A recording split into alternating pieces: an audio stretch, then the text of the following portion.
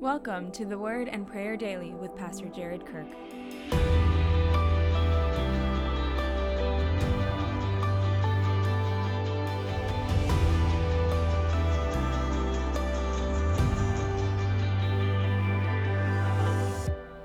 James 5:12. Above all, my brothers and sisters, do not swear, not by heaven or by earth or by anything else. All you need to say is a simple yes or no. Otherwise, you will be condemned. Several years ago, a friend of mine named Fletcher, he's a pastor at a church nearby, had asked to borrow my truck for something at 1 o'clock. So I told him, yeah, sure, no problem. I was running around that day. I was doing stuff. I don't remember what I was doing. I do remember that I showed up at like 1:15 or 1:20, or maybe it was 1:30 or 1:40. I have no idea, but I was definitely late. And so he took the truck, and that was that. But a little while afterwards, when I bumped into him, he said, hey, I wanted to talk to you about something. He said, I've noticed in your life that your yes doesn't always mean yes, and your no doesn't always mean no. It's kind of like your word is a little soft. And it's just one of those discipleship issues. This is what he said to me, because Jesus said, let your yes be yes and your no be no. You know, the Bible says that faithful are the wounds of a friend, and man, it stings when somebody calls you out on your junk. They call you out on your sin. They call you out on your character and the places where you need to grow. But what was such a blessing about it is that he was a friend, and he cared about me, and he loved me, and I knew that's where it was coming from, and he was 100% right. And that day marked a turning point in my life where I said, man, I've got to get this together. My yes needs to be yes, and my no needs to be no. Now, when James talks about our speech, he starts off by saying, do not swear. And he's echoing the words of Jesus here. So there's no, I swear on the Bible. I swear on my mama's grave. I swear to God. There's none of that stuff in the life of a Christian because, and it's really, really simple, we don't have to. Because when you follow Jesus, the ideal is when I just say it, it's as good as done.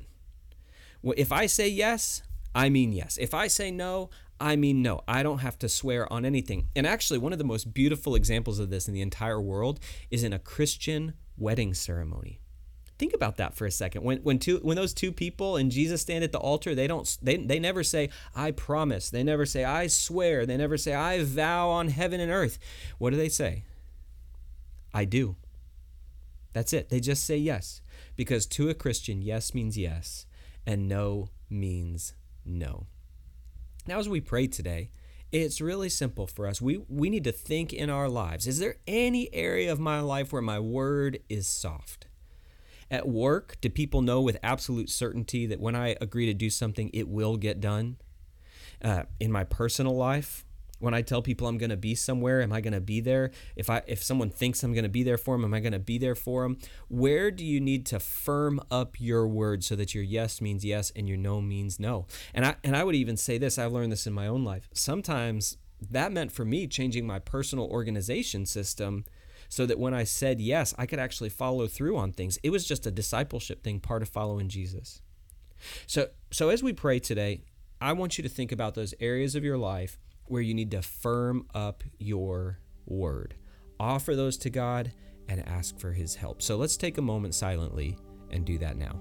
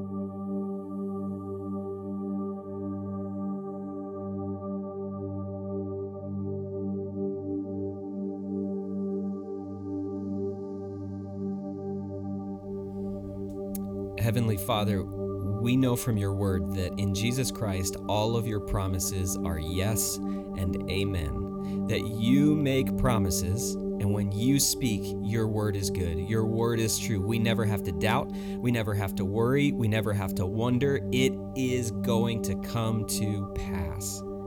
And so as faithful followers of Jesus Christ, who become more and more like him every day, God, it's our prayer that our word would be more like your word. That when we say yes, we mean yes. When we say no, we mean no. And that people can count on our promises because we are shaped in the image of a God whose word is steadfast and true throughout all generations. Heavenly Father, give us your Holy Spirit to more fully live into the promises that we make and to always follow through. Heavenly Father, give us the discernment to think before we say yes or no, to make sure that we can follow through on our commitments. Heavenly Father, make us more like Jesus Christ, who, when he set his face to go to Jerusalem, and when he said that the Son of Man would die and 3 days later would rise again, he followed through on it no matter what it cost him. Help us to be more like that today, to let our yes be yes and our no be no. In Jesus' name, amen. If this content is helpful to you, please subscribe on Apple, Spotify, or wherever you listen to podcasts. To help get the word to even more people, please leave a review and a 5-star rating. God bless and have an amazing day.